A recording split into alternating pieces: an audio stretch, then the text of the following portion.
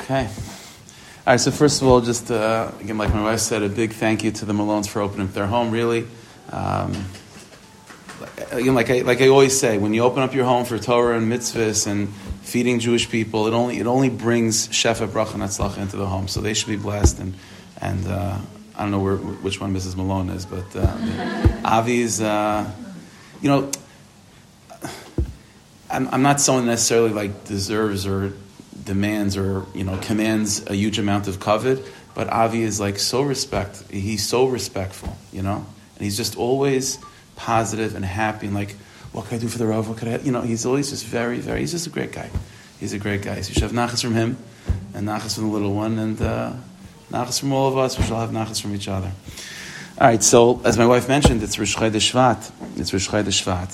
So this month is Sheishma B'suras Taivas for sure, and it's also related to trees, to Paris.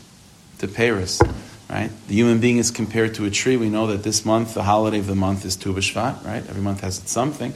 So Tu B'Shvat is the holiday of Shvat, which is about the Rosh Hashanah, the renewal of the trees. And the human being is compared to a tree. Ki Adam Eitz Asada, person's like a tree. Right? The famous song, it's from a Gemara, Ilan B'Ma'avrecha, right? That a person is, the biggest blessing a person can have is that their Paris, their production, their offspring, and so on, is as blessed as they are and continue that blessing to go forward. So the month of Shvat is all about this idea of giving over to the next generation, giving over to our friends, giving over to our family, to be a good, healthy tree with good payers. That's what Shvat is about.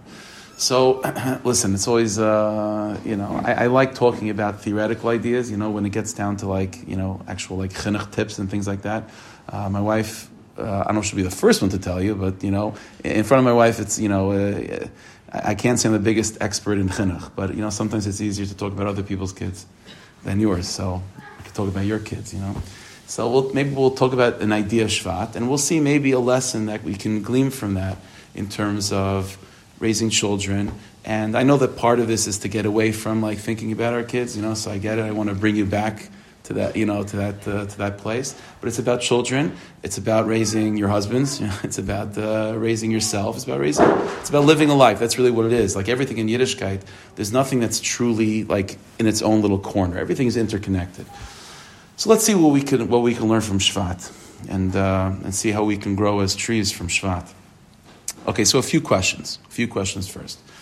There's something that we do throughout the day so many times, is to say brachas. Right? We say brachas on food, say brachas in davening, you give each other brachas. And so brachas is something that we're accustomed to, we're used to. But what's interesting is that there's a certain response that we give when you hear bracha. What's the response? You say amen, right? What is amen? What is that? What is that? What does amen mean? It's a very strange word. It's hard to even translate. So the word amen has its roots. It comes from the word amuna or emes. So when you say amen, let's say, for example, someone says a shahakal, right? And you say amen, what you're saying is that what you just said, that the Rebbeinu Shalom shahakal nib devarei, that the Rebbeinu Shalom, everything comes from him, I agree.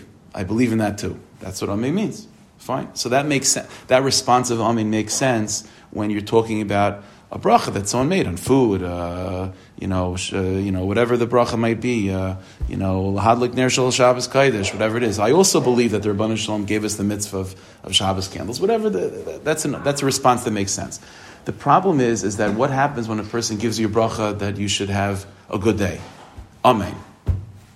What are you saying with that? I believe that you believe that I should have a good day? I believe that I will have a good day. What does amen mean when you're responding to something that someone is blessing you with? What does amen mean? And what's also interesting is that the word amen, aleph mem nun, equals gematria 91. Aleph mem nun is 91, which is also the same gematria as the word ilan, the tree. And this is something that's brought down by the tzaddikim and the svarim, that's not a coincidence. Ilan and amen are the same gematria. There's also another combination of words that's the same gematria as 91, which is two names of Hashem, Yud Kei Vav Kei, and Aleph Daled Nun Yud. We know that when you have in Chumash or in a Siddur, you get to that name, the essential name of Hashem, Yud Kei Vav Kei, we don't say that, right? We have a replacement for it, which is Adnai, right? Aleph Daled Nun Yud. The Gematria, so when you say Aleph Daled Nun Yud, you're saying Aleph Daled Nun Yud, right? But in your mind, what you're really trying to say is Yud Kei Vav Kei, you just don't say it. The combination, the Gematria of Yud Kei Vav Kei plus Aleph Daled Nun Yud is 91. So Yud Kei Vav Kei in Adnai is 91, Elon is 91, Amin is 91. So what's the story behind this? That's number one. Okay, number two. A little bit more of a technical question, and then we'll begin to talk, okay? So it's like this. We know that, I can mention Tu B'Shvat, right? So the Mishnah says in Rosh Hashanah, it's the first Mishnah in the Masechta of Rosh Hashanah, that it talks about that there are many Rosh Hashanahs throughout the year, right? There's Rosh Hashanah for people, that's Tishrei, right? And then you have Rosh Hashanah for different occasions. So we know the Rosh Hashanah for trees is Tu B'Shvat, right? Tu B'Shvat. In other words, and it has to do with halacha, when it comes to taking off Shumas and Maisers or fruit, so you have to know what year fruit this is. Because you can't take off, every crop needs its own Shumas and Maisers. So how do I know what the cutoff point is of what year this apple is from? So Tu B'Shvat is the cutoff point. Right, if something grew before Tu B'Shvat, it's from last year. If it grew from after Tu B'Shvat, it's the following year. Tu B'Shvat is the cutoff point. Right. Why is that? So what happens on Tu B'Shvat? So the Gemara says that Tu B'Shvat is the day where the tree begins to, with the energy that the tree is going to need in order to produce the year's fruit, begins to concentrate. Begins to concentrate in the tree, and the tree is now able to, have the strength to produce the coming year's crop. That's Tu B'Shvat. And that's why Tu B'Shvat is the beginning of the new year in terms of fruit, because that's when the tree really gets its energy all together for the next year. Fine. Now the truth is, again, that's Tu B'Shvat. But the truth is, if you take a look at the Mishnah over there, it's not so simple that it's actually Tu B'Shvat. It's in fact a machlokes, a disagreement between Beis Shammai and Beis Hillel. Beis Hillel is one that says it's Tu B'Shvat.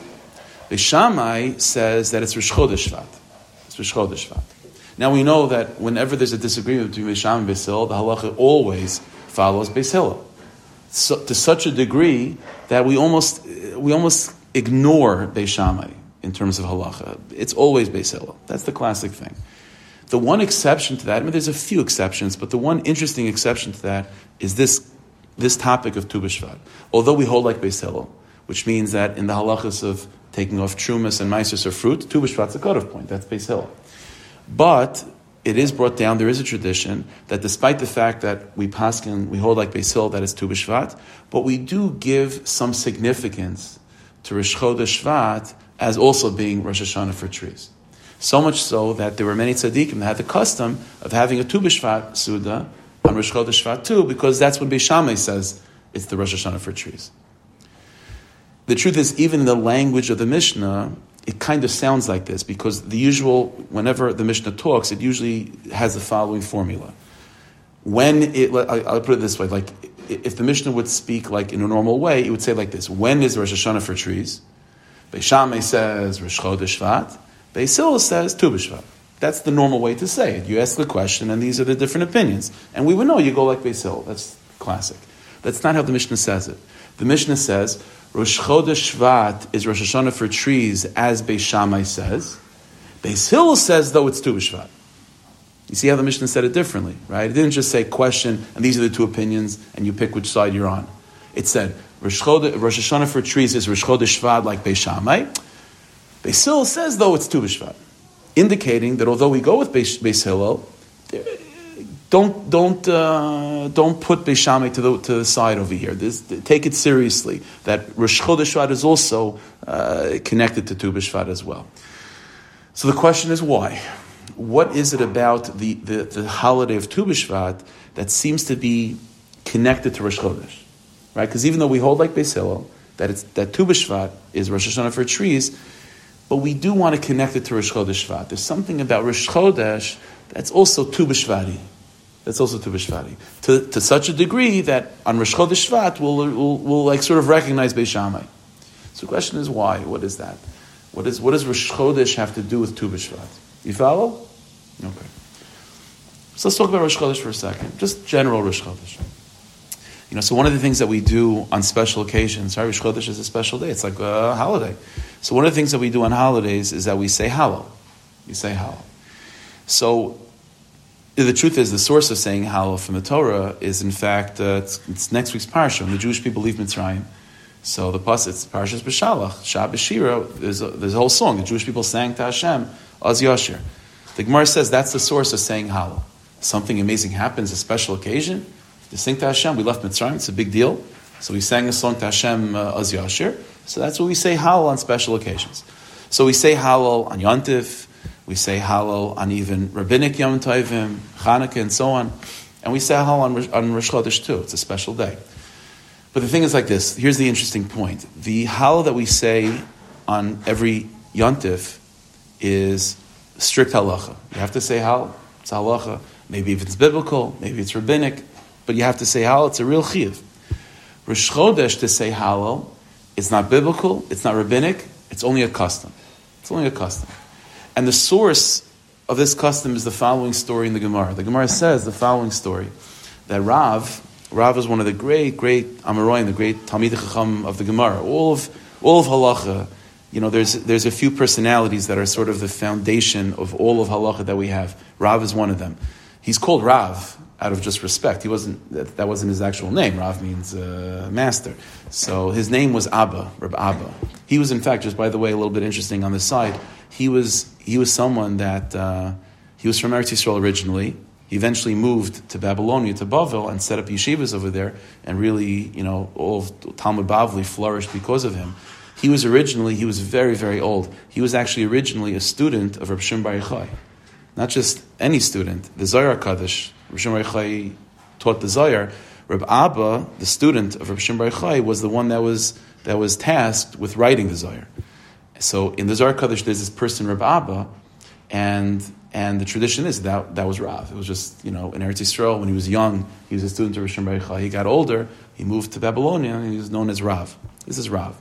So the Gemara says like this, the following story. When Kisha Yorad Rav LeBavel, the Gemara says when Rav moved to Bavel, it was Rosh Chodesh, happens to use it was Rosh Chodesh, and he goes to shul, and they're davening, Shachris, Shemona Esrei, and so on. And then all of a sudden, the Chazan starts saying Hallel, and Rav is thinking, he never saw such a thing to say Hallel in Rosh Chodesh. He never heard of such a thing. In Eretz Yisrael, there was never such a custom. So the Gemara says that he's about to go to the bima to give a clap, like what are you doing? But then he noticed the medalgi dilugi, that they're saying Hallel, but they're skipping a couple paragraphs. Because that's what you do on Rosh Chodesh. You say Hallel, but you don't say the full Hallel, right? You skip a little bit. So once he saw, says the Gemara, that they're skipping, so he said, okay, mining avesem bedem. This must be just a custom. That's why they're not saying the full thing, because it's only a custom, and it must be a custom that's coming from Chutz La'aretz. So fine. So he's not going to say anything, and that's where the custom develops. So much so to nowadays, so everyone says, even in Eretz Yisrael. So you have an interesting thing. So there's three interesting points. First of all, that number one, Hallel on Rosh Chodesh is a custom. Think about why. Why is that? It's also a special day, no? Chanukah is a special day. Rosh Chodesh is a special day. Why is there no obligation from the Torah to say Hallel on Rosh Chodesh? That's number one. Why is it only a custom? Number one. Number two, it's interesting that it originated in Chutz La'aretz. It's interesting. Okay. Number three, why is it that because it's a custom, that's what the Gemara seems to indicate, that we don't say the full, we skip? Listen, either way, you want to make it a legitimate custom to say Hallel, then say Hallel. You don't say Hallel, don't say Hallel. What's this thing of saying Hallel but skipping around? Needs explanation. And also, by the way, it's very much related to women, right? Because we know there's such a custom. It's also a custom that's brought down that women don't do malacha or serious work, if they can, to do malacha on Rosh Chodesh. So you see that Rosh Chodesh is something related to women as well. So we have to figure this out. Okay. Those are all the questions. You don't have to remember them. Okay? So it's like this. What's the inyan of saying Hallel? Which again, like I said, and the source of saying Hallel goes back to Az Yashir, when the Jewish people sang a song to, as a response to Yetzias Mitzrayim. So the thing is like this. One of the great tzaddikim, one of the great Hasidic masters was Rav Tzadok HaKohen of Lublin. Rav Tzadok, he lived in, late 1800s. He was nifter in the year 1900 exactly. He was a very, very chashuv person, genius of geniuses. So Rav Tzadok writes the following thing. He says the definition of song and the situation that obligates the Jewish people to sing a song to Hashem is two words, he says, Hakaras Hanoichach, which means in English, the recognition of the one that's in front of you. In other words, says Rav Tzadok, the Jewish people don't just sing songs stam because we're in a good mood. The concept of us singing a song to Hashem is a response to when God reveals himself to us to some degree. When there's a revelation, when there's a recognition of the one that's in front of you, then you respond with Hallel. And the source of this, like I said, the first song the Jewish people sang is by Oz Yosher. And what happened over there wasn't just to celebrate the Exodus. It was that moment, it was a moment of revelation. Chazal say that every single Jew saw visions by Yam Suf like even prophets wouldn't see. It was unbelievable. It was an unbelievable revelation of Hashem's presence. And so that's a situation where you have to say Hallel. Says Rav Tzadok, that's why, by the way, we say Hallel on Yontif. It's not that we're saying Hallel, let's say, on Pesach, right? We're not saying Hallel on Pesach because, back in the day, something good happened, so it makes it so we're just going to sing in celebration of that. No. Every single Pesach, on some level, the soul of the Jewish people, it might not be as open as it was the first Pesach, but on some level, the soul of the Jewish people experiences a divine revelation. The Rabbanu Shalom is a little bit more open to us in our lives during the holidays, and because of that revelation, that openness, that vision, so to speak, that the soul experiences, which started by that original Pesach, but anything that happened, it reverberates throughout time, right? So if that original Pesach God, sort of took off the veil and revealed himself to us, so every year there's a renewal of that. And every single Pesach, the soul experiences some level of divine revelation, of recognizing God's presence in the life. And because of that, we respond with Hallel. Okay? Every Yontif has that quality. Every Yontif is a reemergence of some revelation of Hashem's presence that happened a long time ago, right? So like I said, Pesach Hashem revealed himself, and every single year we're carrying that forward. There's a little bit of a taste of that reverberates through time. Shavuos, Sukkot, it's all like that. But there's one holiday, there's one special occasion, Chanukah and so on, there's one holiday that the revelation of the Rebbeinu Shalom's presence has not happened yet. And that is Rosh Chodesh. What is Rosh Chodesh celebrating? Rav Tzadok says a Chiddush that Rosh Chodesh is not celebrating anything that has happened yet. Rosh Chodesh we know is revolving on the moon, right? The moon, not much to celebrate. The moon is diminished, right? We know that Hashem created the world, right? The sun and the moon were supposed to be partners and as big as each other, but the moon complained and so on, and it became diminished. So Rosh Chodesh is about the renewal of the moon. The moon is not a symbol of divine revelation. The moon is a symbol of things going wrong. The moon is a symbol of exile. The moon is a symbol of things that are not perfect. So Rosh Chodesh has not been a day in history until this point where there's been divine revelation that should obligate a Hallel, and we should continue with that. So what is the holiday of Rosh Chodesh about? So it says Rav Tzadok like this. Here's the idea, and it's a little bit of a mind-bending idea. It says Rav Tzadok, just as there's an idea that events in Jewish history reverberate forward in time. So, for example, the first Pesach, Hashem revealed himself, and that phenomenon, it has a ripple effect going forwards. Every Pesach, we feel a little bit of that. The soul feels a little bit of the ripple effect from that moment. You put a rock in a pond, right? The rings, it ripples out. So that moment in time, Pesach, Hashem took us out of Mitzrayim, Hashem opened up the doors and we saw him, so to speak. So going forward, every Pesach, the soul, feels a little bit of a reverberation of that experience. Says Rav Tzadok, just as that's true in the past, that a moment in time in the past reverberates forward, so too, says Rav Tzadok, a moment in the future reverberates backwards in time as well. If something that has yet to come, that has not happened yet, but it will happen, a very, very sensitive Jewish soul is able to pick up on the reverberations of that experience that has not happened yet. Just like when you put a rock in a pond and the rings extend in all directions. So too, a moment, an experience that happens, it reverberates forward in time, and it also reverberates backwards in time. There's many examples of this. For example, Lot. Lot was saved. right? We know the whole story with Sodom, right? Sodom was going to be destroyed, Lot was saved. Why was Lot saved? He was not such a good guy.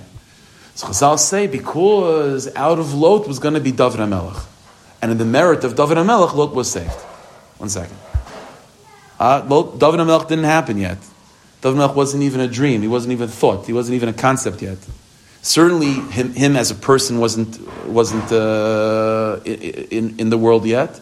And the mice and toivim, the good deeds, the merit of David, it certainly doesn't exist yet. So what's going on? That light is able to harness the merit of David who has yet to come?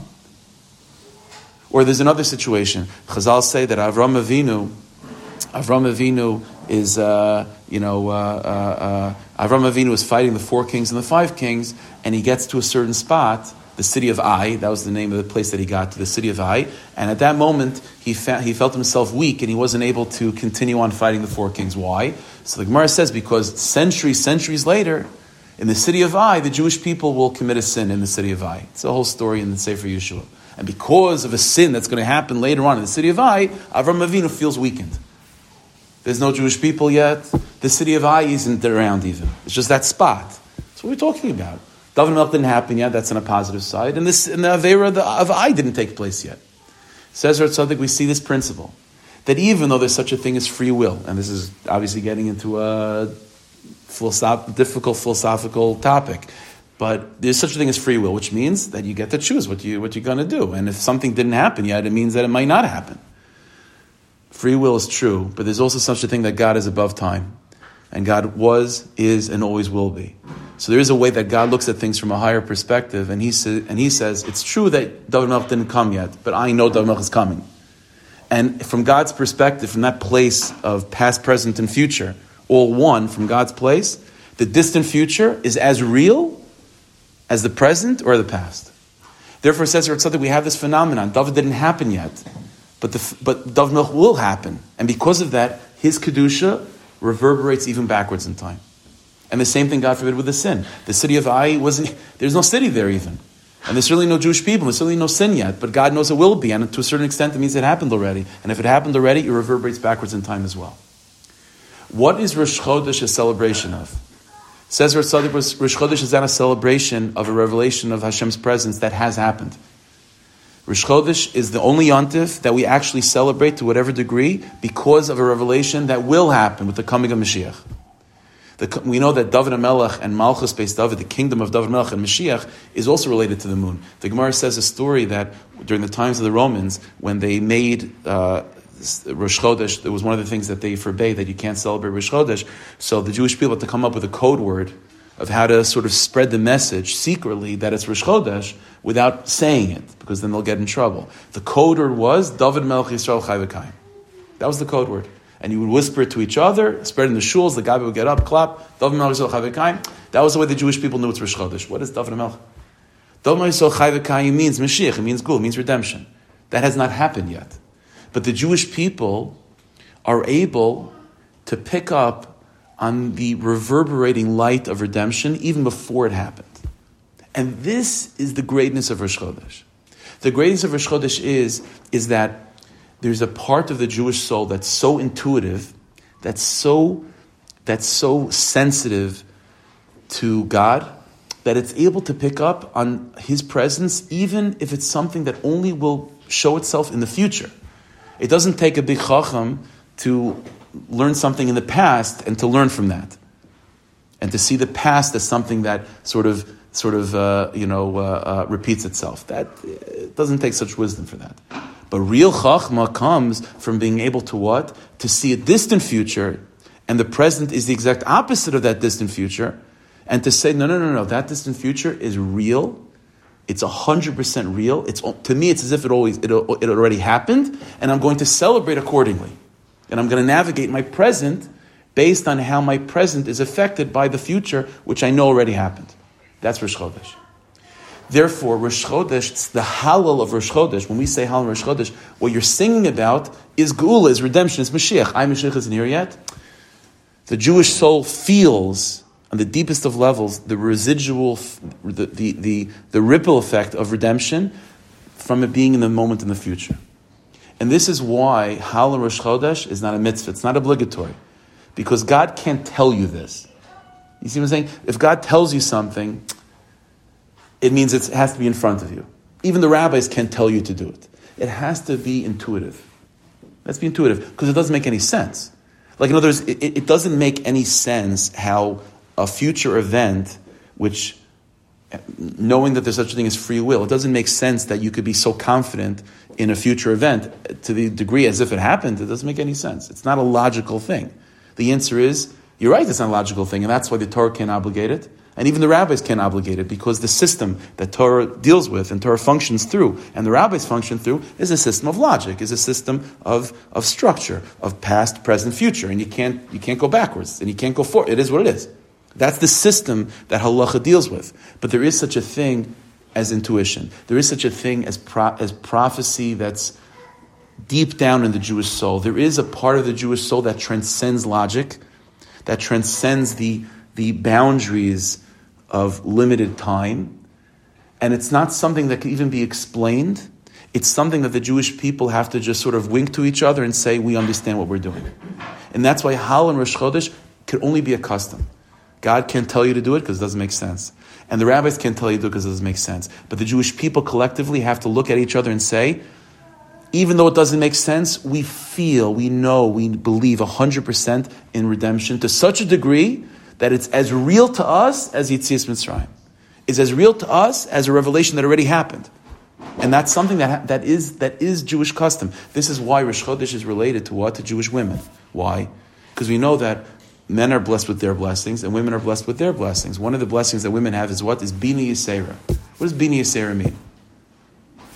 It means a good intuition. It means that you see something that there's nothing indicating, there's nothing that logic can show you, about this particular idea. It's an intuition. It's something that you're picking up on, maybe because of just a reality of the future that you can't explain. That's what Bina Yisera is. This is a koyach of women. This is why David HaMelech, as I said, is it's interesting, in all of Tanakh, the first place that we even find a reference to a Sudas Rosh Chodesh is by David HaMelech.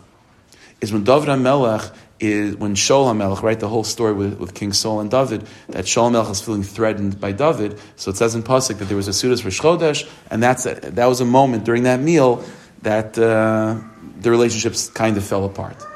But that Indian, Shaul HaMelech, there's a little bit on the side, but Shaul HaMelech represents logic and structure and system. David HaMelech is the singer.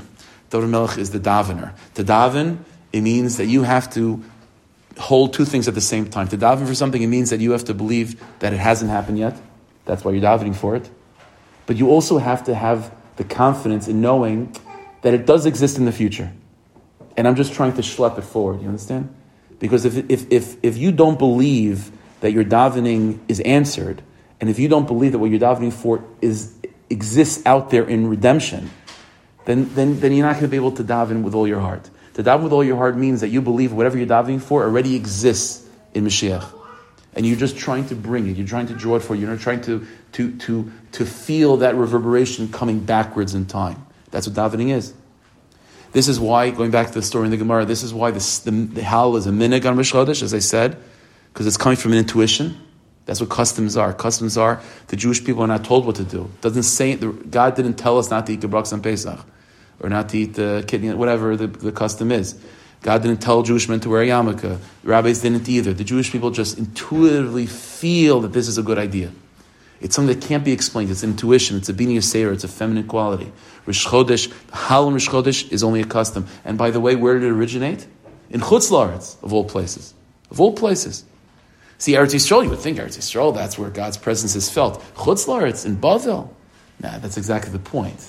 Exactly the point. Dafka there, specifically there, where it's the last place on earth that you would be able to think that you could pick up on Geula, that's exactly where intuition picks up on it. So the custom develops in Bavel. And this is why the custom is to say Hal, but to skip paragraphs. You know why? If you have an idea that can be explained intellectually, then you can give it over clearly and intellectually. There's a beginning, there's a middle, and end. It should make sense. If you understand something clearly, then you should be able to give it over clearly. But if you have an intuition, if you have a sense, you have a feeling, ever try to explain that to someone?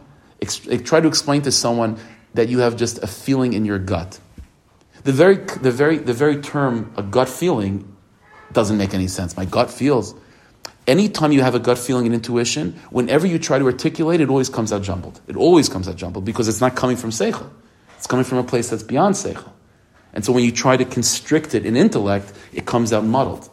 When the Jewish people are saying Hal and Rosh Chodesh, it's an intuition. It's not a logical thing, it's an intuition. And because of that, it comes out jumbled. It comes out jumbled. We're skipping automatically this paragraph. So what are you doing? It's not structured. The answer is exactly.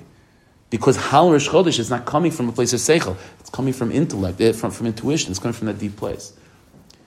This is what is happening when you say Amen. Let's go back. When someone says a bracha to you, you should have a good day. Amen. I believe that. How could you believe that? Maybe you're not going to have a good day. No. It doesn't make sense to say Amen, but it's an intuition to say Amen. Because Amen means that when Mashiach comes, all my days are good. So my future is good days. All I'm trying to do is to feel that reverberating back. That's all. Just trying to hold on to that, to feel that goodness coming back to me. All good things that we experience in life is really just a reverberation of godliness from the past or godliness in the future. So it's all there. It's all there. We're just trying to make ourselves open to it. A person says, you should have a good day. Shefa bracha v'atzlacha. Amen. I believe that there is shefa bracha and atzlacha waiting for me. I'm Jewish, and God already, and there's such a thing as redemption, which will be. So it's coming to me, good things. I just want to feel it now. I want the reverberations to come. I want to be able to open myself up to it. Amen. This is why Amen is the same gematria as Yud Kei Vav Kei Adnai. Why? What does Yud Kei Vav Kei mean? We don't say it. But what does Yud Kei Vav Kei mean? It means it's a combination of Haya, Hayve, Yiyah. Was, is, and will be. Yud Kei Vav Kei means the perspective of God, which is past, present, future. It's all the same, which means the distant future is as real as the present. Adnai means our master means our perspective, which is very linear. Past, present, future. You are what you are, and the future has yet to come, and it's up to you. Bechira. Amen is gematria Yud Kei Vav Kei Adnai, because it means, despite the fact that I'm living in a world of Hashem is my master, which means my obligations, my free will, my choices, and from my perspective, from an intellectual perspective, I don't know what the future brings, but I also believe in Yud Kei Vav Kei. And because I believe in Yud Kei Vav Kei that the distant future, to a certain degree, already happened from that higher perspective, so I could say Amen. I could allow that future experience to reverberate in my life right now. And this is the inventory. What is Tu B'Shvat? As I said, Tu B'Shvat is when the energy of the tree begins to concentrate to bring forward fruit, which means that on Tu B'Shvat we eat fruit, right? The fruit didn't happen yet. What happened on Tu B'Shvat? What is it? The energy that's eventually going to produce fruit begins to concentrate, but the fruit's not here yet. Nah. The secret of Tu B'Shvat is the fruit's already here. The fruit's already here. You don't see it yet. It's winter out there, there's no leaves on the trees. It's already there. You don't see it yet. Okay. You don't see it yet. But the distant future is real. That's Tu B'Shvat. That's why it's so ironic, right? Celebrating the renewal of the trees. The trees are all dead out there. The answer is, that's how your eyes see it from the constricted place of Seichel. But the intuition of Rosh Chodesh tells you that I know the trees are going to bear fruit, which means that the fruit are already here to a certain degree. And I can already taste the sweetness of the fruit. This is what a tree is. You see a tree, it's all about the production of the peiros, and the peiros are real already. But once the tree prepares for the fruits are already here. It's the distant future, but it reverberates backwards to now. This is why Rosh Chodesh is so connected to Tu B'Shvat. The whole yontiv of Tu B'Shvat, to celebrate something that hasn't happened yet. To say that the trees are renewed, the trees are still dead. The whole idea of something that has not happened yet, but celebrating as if it did happen, that's Rosh Chodesh. The whole inyan of Tu B'Shvat is Rosh Chodesh. So of all holidays, despite the fact that we don't hold like Beis Shammai, but on but for when it comes to Tu B'Shvat, certainly we're going to connect to the Beis Shammai. Then because the whole inyan of Rosh Chodesh is related to Tu B'Shvat. Again, what's Tu B'Shvat? A celebration of fruit. The fruit are a distant future, but that's the point of Tu B'Shvat. What's a distant future already has its roots in the present. It has its connection to the present, and the present is just reverberating backwards, and that's exactly what Rosh Chodesh is. What does this have to do with chinuch, right? And like I said, with children, with other people, and so on. There's always two ways to look at someone. This is true with a little kid. It's true with yourselves. It's true with everyone. You can look at a kid. He's just an 8-year-old kid, 6-year-old kid, 57-year-old kid, whatever. Looking at someone, that's who they are. And there's ways to relate to just an 8-year-old. And there are ways to relate to a 57-year-old, a 35-year-old. There's ways to relate to that. But then there's another way to think of the person. The person, he's not 8-year-old. This is an 8-year-old version of a big tzaddik. It's a big tzaddik. He's just 8 years old right now. See the difference? He's a big tzaddik. He's a big tzaddikis. He's just 57 years old right now. And that changes everything. Does that mean that the 8-year-old future tzaddik is not allowed to play games? He only has to learn. He can't hang out with friends of other not.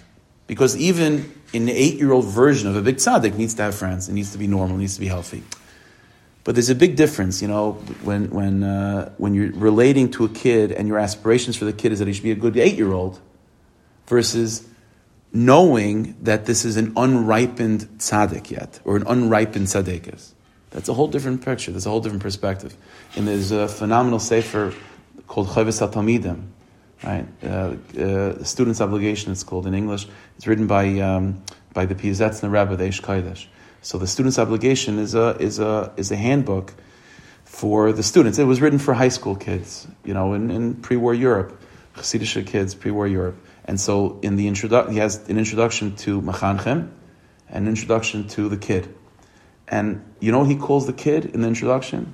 He calls them, this is the term that he uses, unripened fruits. In other words, who you're going to be, I believe I have an intuition that being Yisera, that to me, you're already a big tzaddik and a tzaddikas. You're just an 8-year-old version of that. So how do I relate to an 8-year-old version of a big tzaddik? Different than relating just to an 8-year-old kid.